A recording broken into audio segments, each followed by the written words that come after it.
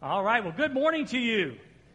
It is good to be back with you. Thank you so much for allowing us the time to get away. You do that for your staff. And boy, did we get away. We were out in the middle of nowhere. We took our first cruise, and we cruised out in the Caribbean Sea. And for a whole day, you see a few birds. You saw no porpoises. You saw no whales. You saw no islands. And, of course, I was on the boat with 4,600 of my closest friends. So I didn't feel too lonely anyway about that. But anyway, it was a wonderful time. Thank you so much for allowing that. And I'm excited today as I watch this video and the music today. I'm just so excited about this new series that we're embarking on today. And it's entitled, I bet you can tell, If We're Honest. If We're Honest. And sometimes that's harder than it seems for us to be. I think it's because being transparent is dangerous. Often we don't want people to see really who we are and what we're struggling with because we're afraid they'll just dislike us or cast us away or push us away or think less than that. And so consequently, we do things to compensate. And what we often do is we put on different masks. We put on different masks. I've got some here. I ordered these for us, and like sometimes it looks like something like this, Sometimes it looks like that, and sometimes, oh, here's a good one. All right. I know y'all probably can't even see these. This is the Superman mask. Sometimes when we're weakest, we put on this facade that says, I'm Superman, I can do anything. And then I think this is supposed to be Thor, and we just say, that, I can do anything, I'm strong, I'm powerful.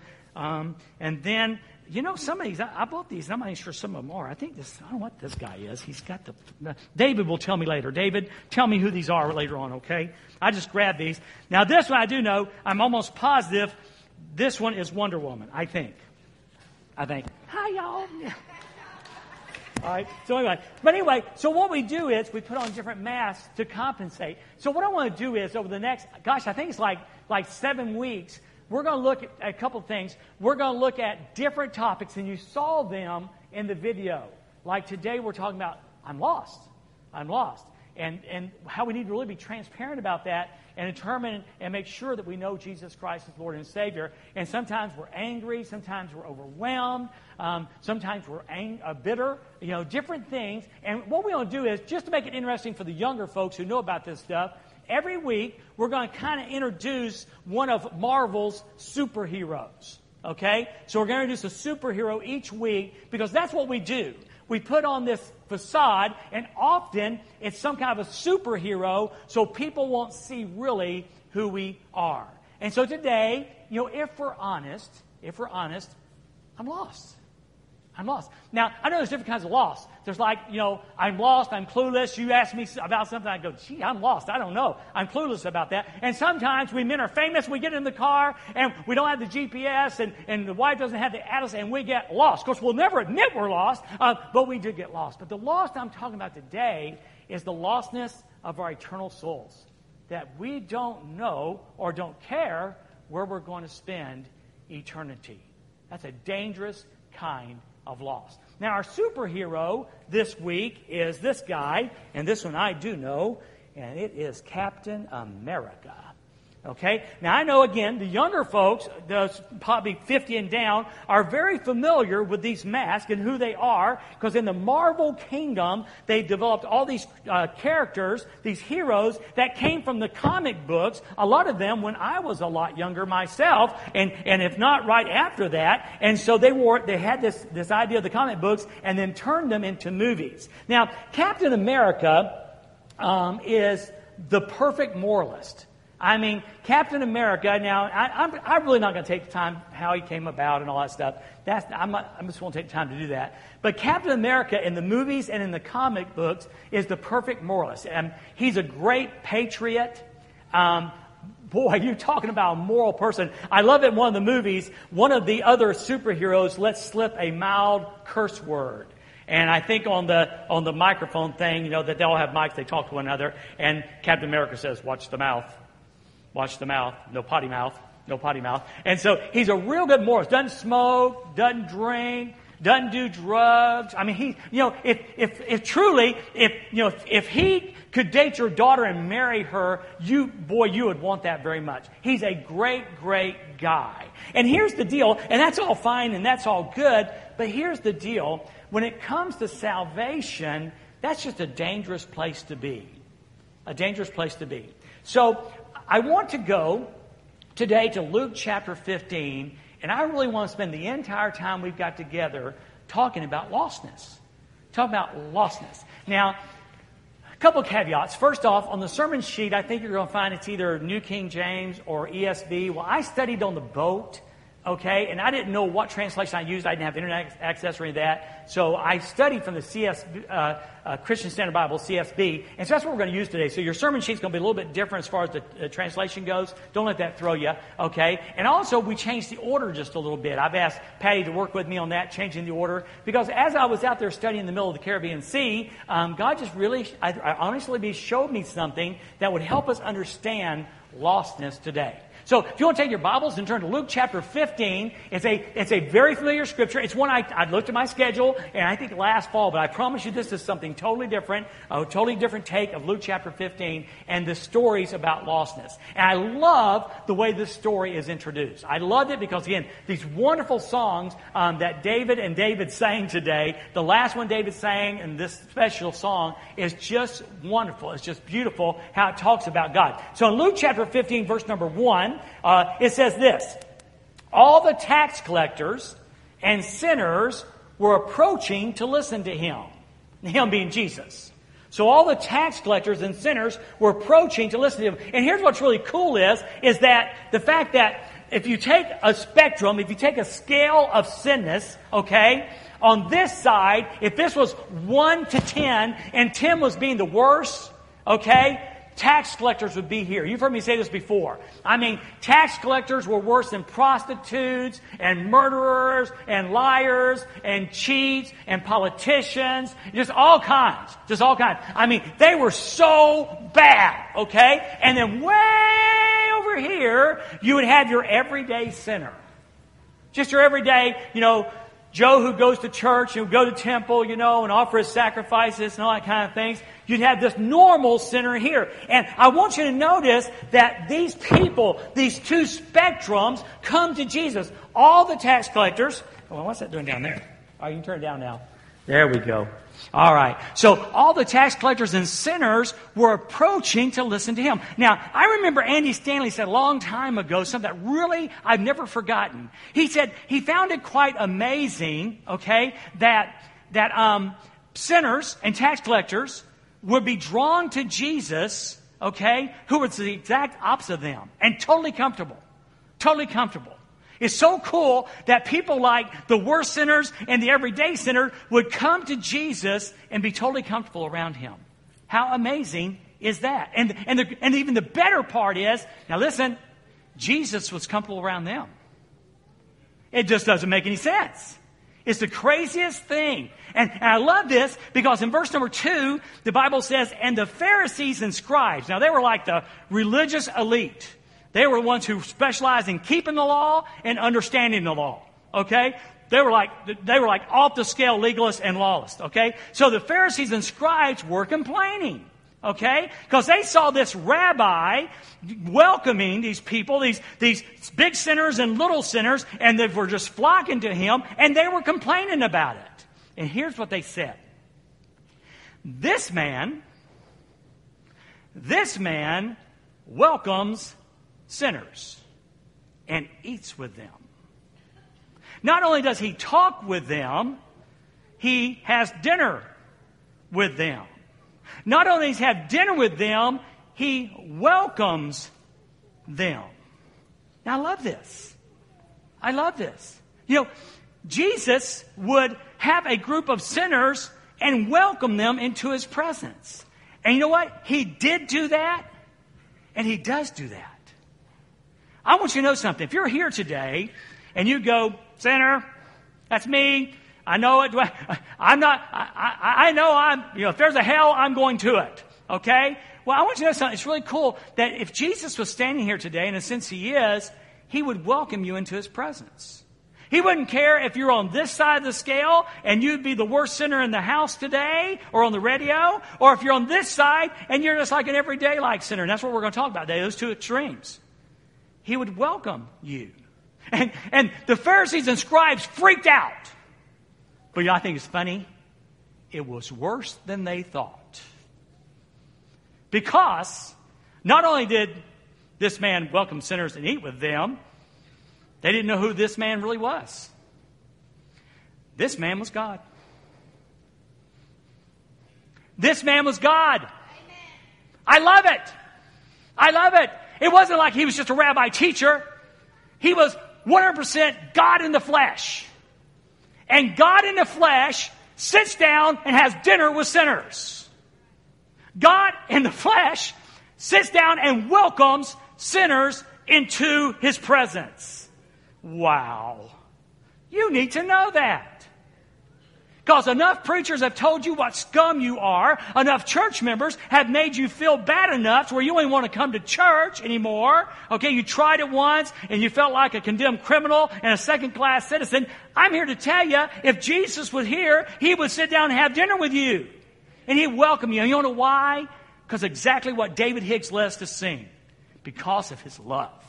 And what Nave led us to sing, his grace. I had to get this. I was hoping he'd leave his words up here. If I should speak then, let it be of the grace that is greater than all my sin, of when justice was served and where mercy wins, of the kindness of Jesus that draws me in. Oh, to tell you my story is to tell of him. That's the best news ever. And so here we have this situation where sinners and, the worst kind, the best kind are coming, or the least kind are coming into him. He's eating them, welcoming them. The sinners, the scribes and Pharisees are complaining about it.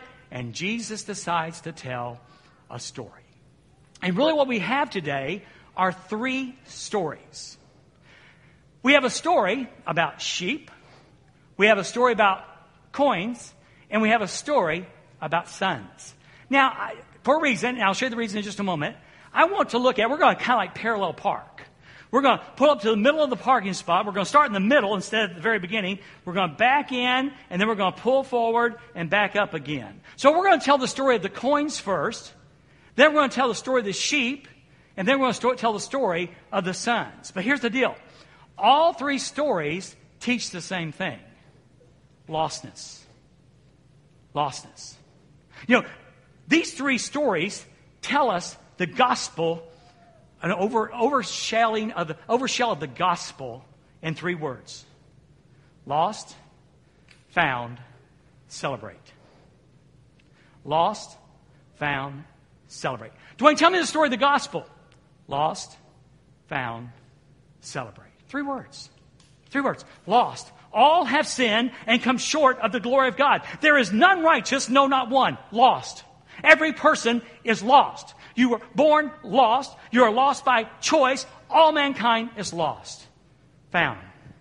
The Bible says that if we will turn from our sin, the word repent, Jesus uses it extensively in the scripture. And if we're willing to turn from our sin, that means to change directions, but also to change our mind, to change our attitude, then we can be found when we choose to follow Jesus. And you know what we don't do well? Celebrate. Celebrate. Celebrate. Did you know the Christian life should be one continual party? Now come on. The Christian life should be one continual party. I mean, Judy she is a picture-taking, like, wild woman. Take my picture. Let me take your picture. Take a picture of this and take a picture of that. And I've noticed something. I really, I think I've been told I have a friendly face. It must be because when I walk around Walmart, everybody smiles and says hi at me. I don't know if it's out of sympathy or because I'm smiling and don't know it. But several of the pictures that she took on this cruise, I noticed I've got this stoic, climb every mountain, look, and I wonder, does that reflect Jesus? So what I'm trying to say is we got to be careful how we act and how we look because we don't want to portray the wrong story about who Jesus is and what he's done for us. Jesus did not give us the flu. He gave us eternal life. God did not give us a stomach ache. He gave us eternal life. So we should party continuously. Especially, we should celebrate our own new birth. And every time someone comes to the kingdom, we should break into a party. So every church service should be like electric. Come on, it should be electric with the energy of the Holy Spirit. Because we've got something to celebrate. So the gospel in a nutshell: lost, every person's sin; found, if we'll return from our sin, changing our attitude and our actions, and choose to follow Jesus, and there's a cause to celebrate. So he gives us 3 stories. So we're going to pull up to the parking spot, and we're going to start in the middle. And it starts in verse number 8 of Luke chapter 15. Verse number 8 of Luke chapter 15. So here's how it starts. What woman who has 10 silver coins, if she loses 1 coin, does not light a lamp, sweep the house, and searches carefully until she finds it? Now, you really need to understand, again, to get the picture, these were not like just any coins. These coins were her dowry, okay? And she would either wear them around her forehead or around her waist. And that was her dowry when the time came for her to be married, okay? And so, if you lost 1, now, she could say, well, you know, I've still got 9. Okay? But when we're talking about the dowry, the power is in the complete set. Okay? So to lose one of these coins is not just losing 10%. It's losing the value of the set. So we see her, and she loses this coin. And so, what does she do? The Bible says what she does is she lights a lamp, she sweeps the house and searches carefully until she finds it. And the reason why, there is value in the coin. There's value. Now, there's a monetary value, but there's an emotional value to it. It's special to her. Now, we see our first view of lostness here. The coin, have you heard the saying, money talks? Well, if our silver coin could talk, the silver coin might say these things. Yes, I am valuable, and this is not my fault. If you'll notice clearly, this Bible says, she lost the coin. I am totally innocent. I've done nothing wrong. It's not my fault that I'm lost. And you say, well, how does that tie into us? Because that's what our friend Captain America would say. The great moralist would say, look, I don't drink, I don't smoke, I don't chew, and I don't run around with people who do. I do all the right things. If there's a lost problem, it's God's problem, because He doesn't recognize goodness when He sees it. Well, Mr. Coin, you're wrong. You're wrong. You see, the problem is, the coin is still lost. And if you're here today, and you say, Dwayne, if anyone does, have you heard this before? If anyone deserves heaven, it's me. I go to church. I've been baptized. I don't smoke and have not. I don't chew and I have not. And I don't drink either and never have. I've done it all. Why would I need a rescuer? Why would I need to be found when obviously I'm not lost? Well, you forgot one thing. The Bible says that every person has sinned against God. That is, we have sinned by choice and we are sinners by nature. So if you're here today, and by the way, this is my story. Dave, you taught Dave Navy, you sang about my story. This is my story. In church all my life, singing in a gospel quartet. In church 3 times a week. Never drank, never smoked. I was the guy that you want your daughter to date. Lost.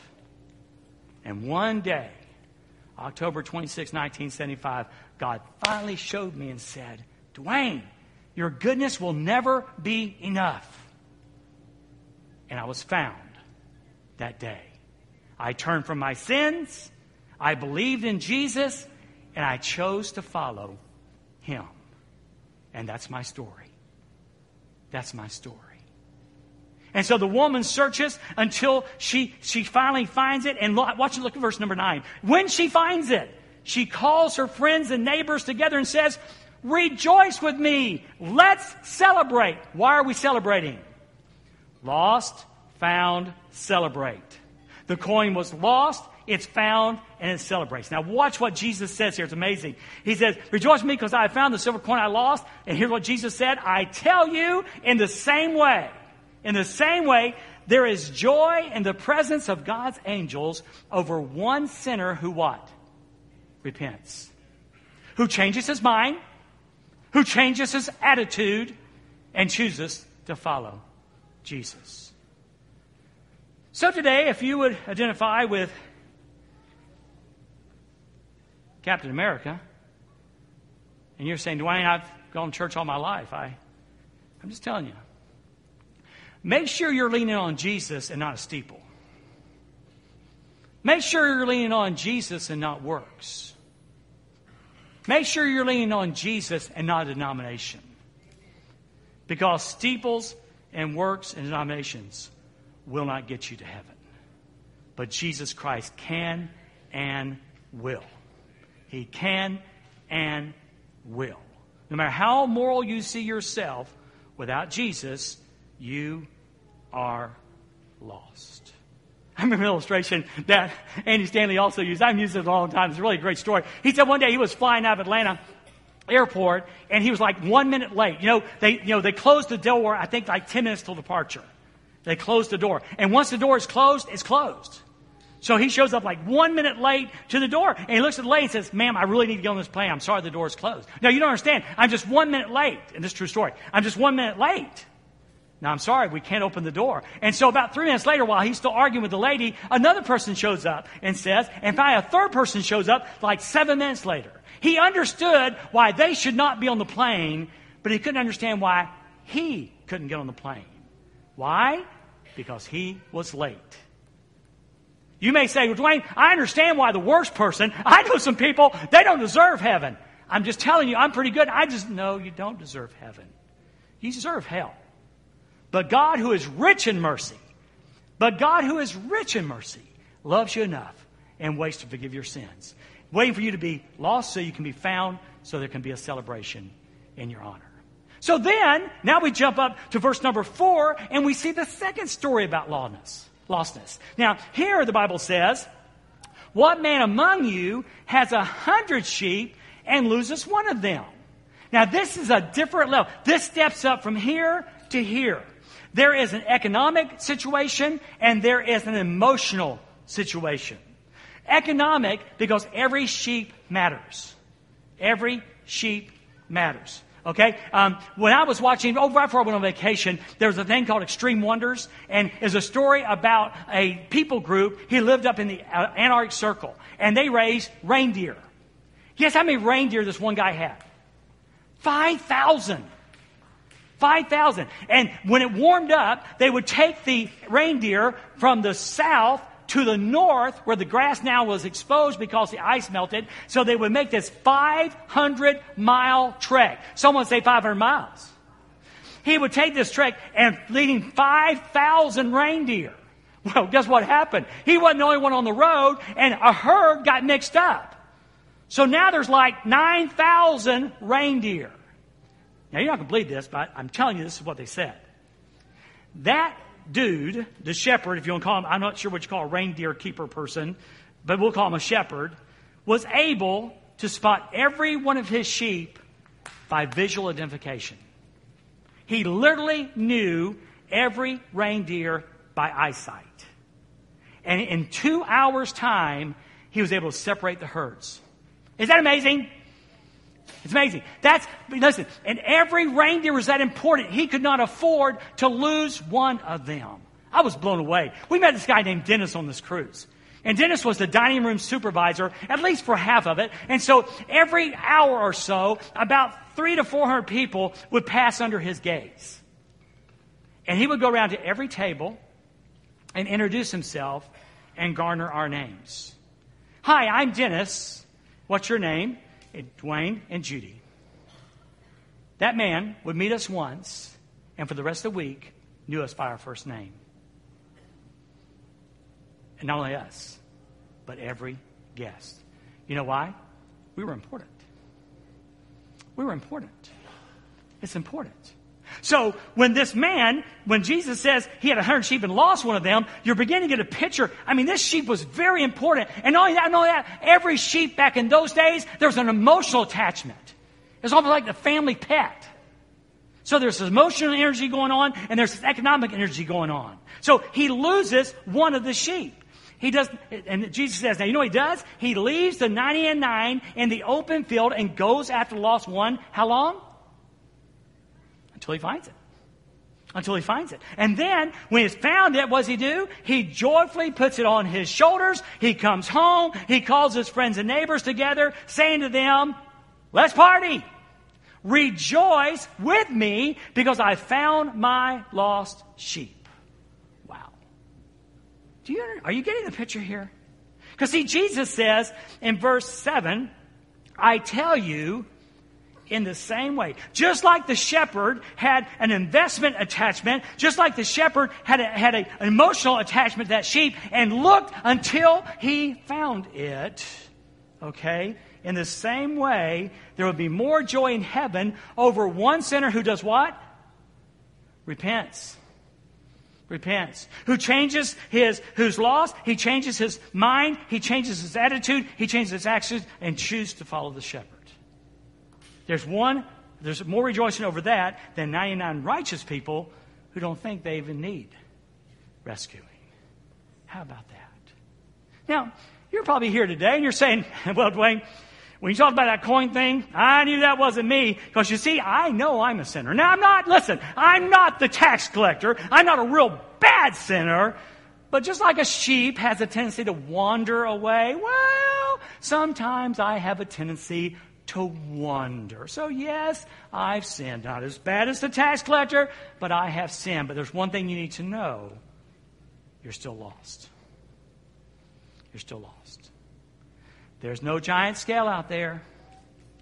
God's not going to say, well, you did pretty good, so we'll let you sneak in. No. Again, the song said there's justice and there's mercy because God is a just God. He declared that the payment for sin is death and then paid the price on a Roman cross. Why? Look at me. Because he loves you. Because he loves you. He loves you. And then we get to our third story. The big one. He takes it now all the way to a different level.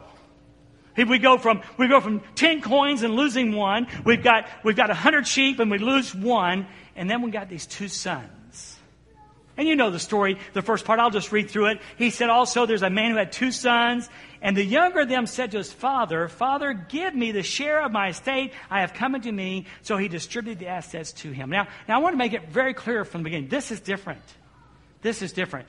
You had the coin who, if money could talk, would say, look, I did nothing. Okay, I'm a pretty good guy. I'm a pretty good coin. I was just laying here, ended up getting lost. Or you might say, I identify with the sheep. Hi, I'm a sheep. And I just kind of wandered off. This story, this is the guy. This is the guy who would say, if there's a heaven and a hell, I know where I'm going, and it's hell. This is the guy that we're going to watch willfully walk as far away as he can from God. And you may be here. You may be going, you know what, Dwayne? Here's the deal, dude. You can about God all you want to. You can about God all you want to. But there's no way he could love me. Because, man, my sin list is long and deep and dark. Well, have I got a story for you today? So this guy gets his bucks. And you're going to see, in verse 13, you see the first of 4 time phrases and words.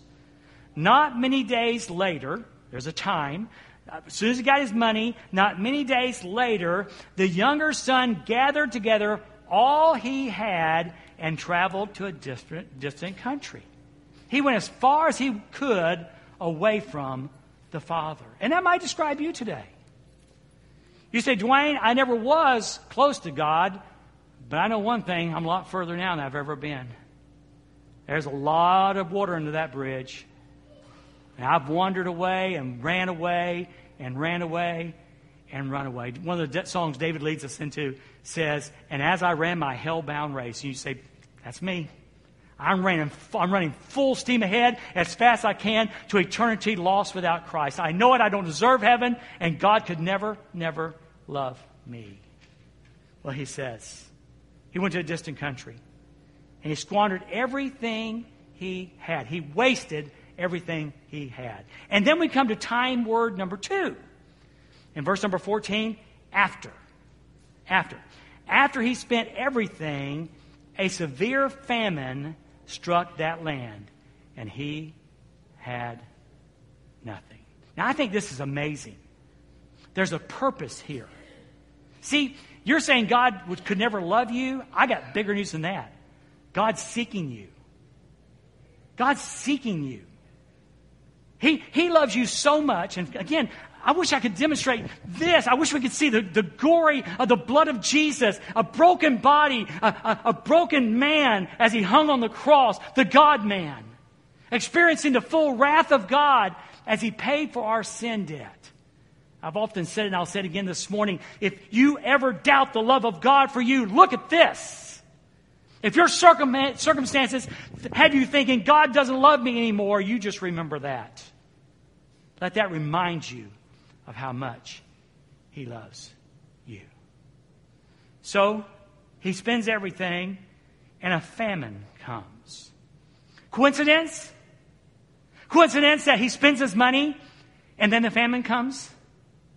Coincidence that what could help him through a famine is now gone? No, sir. God is implementing circumstances in his life to woo him to himself. God takes away the God he had, which is money, what he worshipped, puts him in a situation where he thinks he's dying, so he'll discover who loves him. Who loves him. So the famine comes, and he had how much? Nothing. Zero.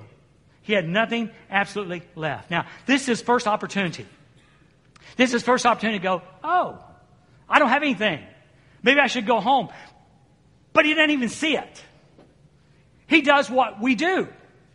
He works to fix it. Look what it says, and this is why I wanted this translation. Look at verse number 15. And this is our third time word. Then he went to work.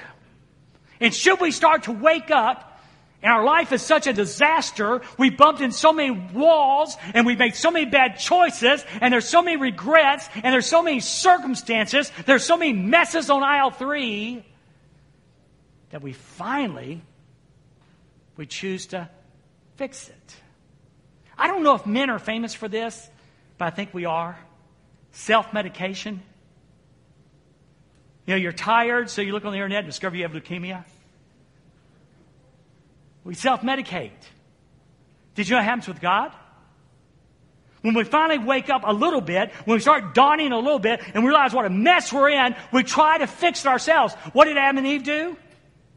Found themselves some fig leaves and covered up their nakedness, their shame. And the Bible says here, he went to work. He was determined to fix the situation himself. For some of you, if you're an alcoholic, you go to Alcoholics Anonymous. If you're messed up here, you go to a psychiatrist. If you're hooked on drugs, you do Celebrate Recovery. We try different things to fix the things. Guess what? Self-medication doesn't work spiritually. Self-medication does not work spiritually. Look what happens. He went to work for one of the citizens of that country who sent him into the field to feed the pigs. Now, we could talk about Jewish boys and all that, but that's not the point. The point is this. Look what it says. He longed to eat his fill from the pods that the pigs were eating, but no one would give him anything. See, self-work never works. Some of you, maybe today, maybe on the radio, some of you have sat there and said, I need to start going to church. I have made a life mess. I need to go to church. I need to quit, or I need to start. Now you need Jesus. I don't want to sound like a preacher, but see, Jesus is the fix. Religion's not. Quitting and starting's not. Keeping the rules is not. Being a better person is not. Jesus is, I'm going to say it slow and clearly. Jesus is the fix. So here he is. In verse 17 it says, and this is the fourth time word, when he came to his senses. Now we see here, and it's one of the things the Lord showed me out in the middle of the Caribbean Sea on the boat. We see an interest in the Father aroused. We see an interest in the Father aroused. Through the famine and through the failure of his self-medication, God begins arousing an awareness. Now, who begins arousing? God does, not him. God arouses himself in this man. And here's what he says. How many of my father's hired workers have more than enough, and here I am dying of hunger.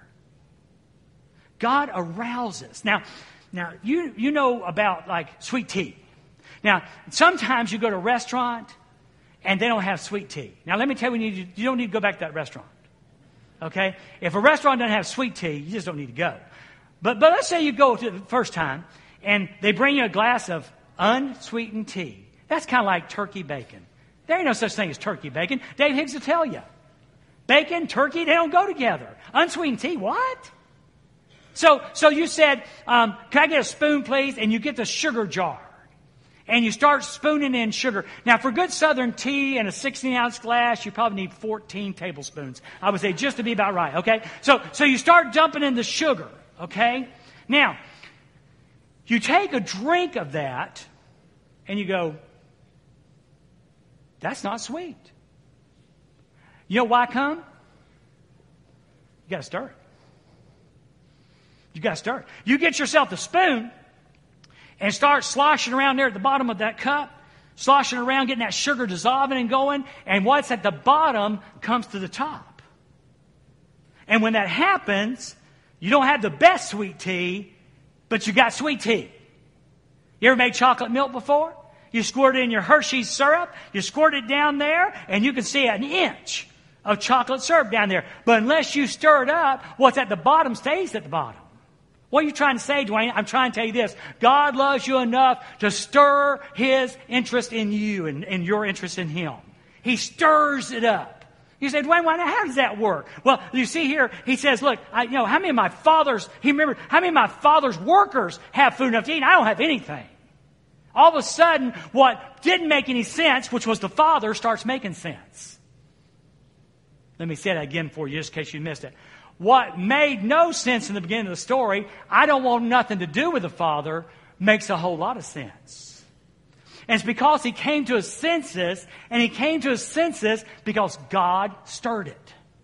Not because all of a sudden he decided, I'm going to get God. God decided it's time to get him. Okay, all right, okay. Hang on. I got scriptures. All right, now watch this. I'm going to read Psalm 19, 1 through 4. Listen. The heavens declare the glory of God, and the expanse proclaims the work of his hands. I walked 27 miles on that boat. And I don't mean like, I mean 27 miles. You know how many laps that is? I don't know how many laps it is around that little track, but it was a lot. And one morning, it was sprinkling, then it kind of turned into a rain. And so I'm walking along, and I turned, I'd be going this way, and I turned the corner this way. Now listen to me. I wish I had a camera. I didn't have a camera. Right there, Brent, 50 yards off the boat was the rainbow. Have you ever seen the end of the rainbow that close? I did. And I'm telling you, right there in the ocean was the end of the rainbow, and there it was, and out of my mouth came, the heavens declare the glory of God. My goodness alive, look around. If you say, I don't know if there's a God. My goodness to say, look around. What do you need to see? And he goes on and says these words, day after day they pour out speech, night after night they communicate knowledge. He said, there is no speech, there is no words, their voice is not heard. They do it through the majesty of the visual. Their message has gone out to the whole earth, and their words to the ends of the earth. You know, Leanne Womack sings that song. There is a God. There is a God. How much proof do you need?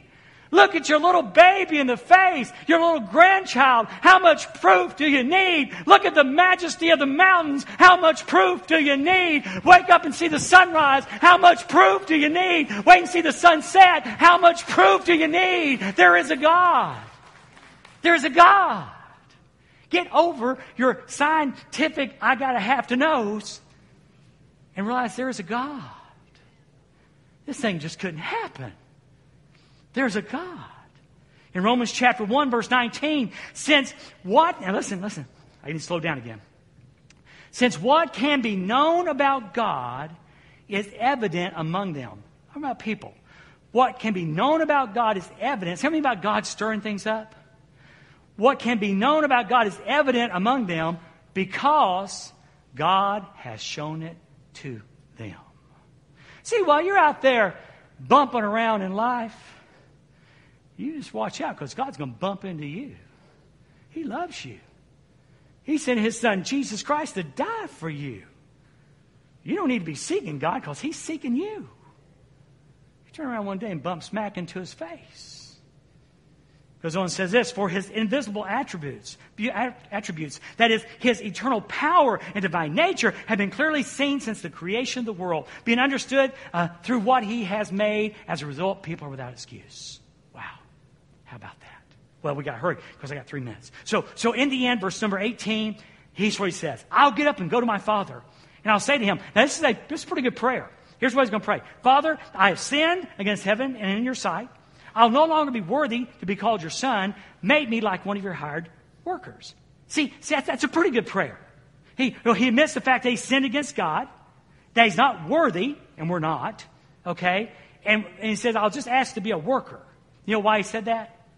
In his wildest dreams, he could not imagine being anything more than just a worker in his Father's house. See, some of y'all wrestle with that, don't you? You got something in your past. And you think that because you got something in your past. Now, I'm talking about Christians now. You got something in your past that somehow makes you a second-class citizen. Why don't you just reach up and slap Satan about the lie he's telling you?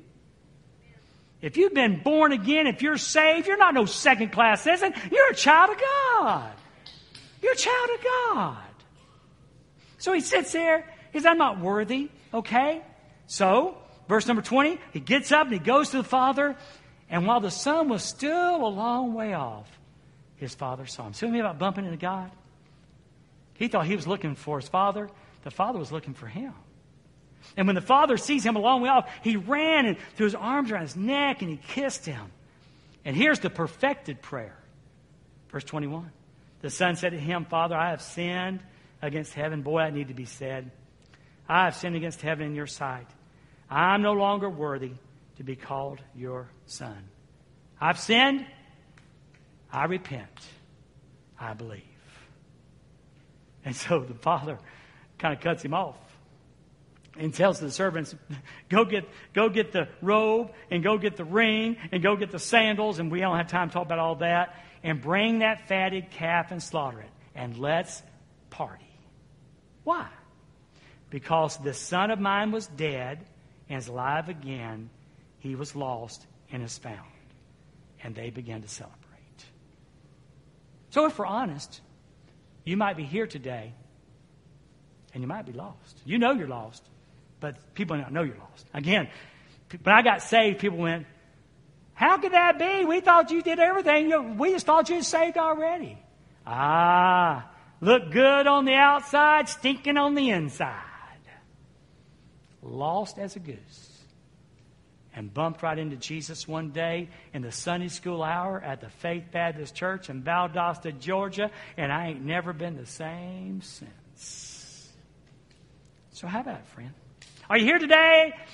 And you be that coin, you're the moralist, you're Captain America, don't drink, don't smoke, don't chew, I do things right, things right, things right. You need to understand you're just as lost as the worst sinner. And without Jesus, you won't make heaven. I'm telling you, without Jesus, you won't make heaven. You may have your name on the rolls of the Dorsville Baptist Church and First Baptist Church and Little Chapel Church and the Presbyterians and Methodists thrown in, but without Jesus, you won't make heaven. Maybe you're the kind of person to say, I've sinned a little. Not as bad as some people I know, thank you. God just needs to understand. God doesn't understand, but He sure loves you. And He sent Jesus Christ to die for you too. And He's willing and ready to forgive your sins today. And if you count yourself as so bad, in your wildest dreams, you can't imagine God forgiving you. Guess what? He can and He will. He can and He will. And we're going to close our service this morning with something that we do every week. We want to try to throw a party. And we want to throw that party when someone trusts Jesus Christ as Savior. My friend Brent's going to be standing down front. And if you're here today and you realize that you're lost, that you sinned against holy God, okay? You're lost. You sinned against holy God. Today, you want to turn from your sin. You want to change your attitude about sin. And you want to choose to follow Jesus. We want to share with you how you can do that today. My friend Brent will be standing down front. Maybe if you know someone today who is lost and you'd like to come and pray for them, that'd be a great time. Perhaps God spoke to you about joining our church family. This would be a great time to do that. Whatever we can do to help you today as God speaks to your heart is exactly what we want to do. Lost, found, celebrate. Let's pray. Well, God, we sure thank you for this opportunity today. I'm sure glad you finally reached down and got my attention on that October morning in Valdosta, Georgia. After 21 years in church, 21 years of religion, I got saved. Thank you for that. Father, for my friend here today, where they count themselves as a moralist or they count themselves as just a mediocre sinner or the worst sinner in the house, your grace is sufficient. Thank you for David Higgs and David Nave making that so clear through the music today. So, Father, this is your time to draw men, women, and children to yourself. Have your way. In Jesus, I pray in your precious name.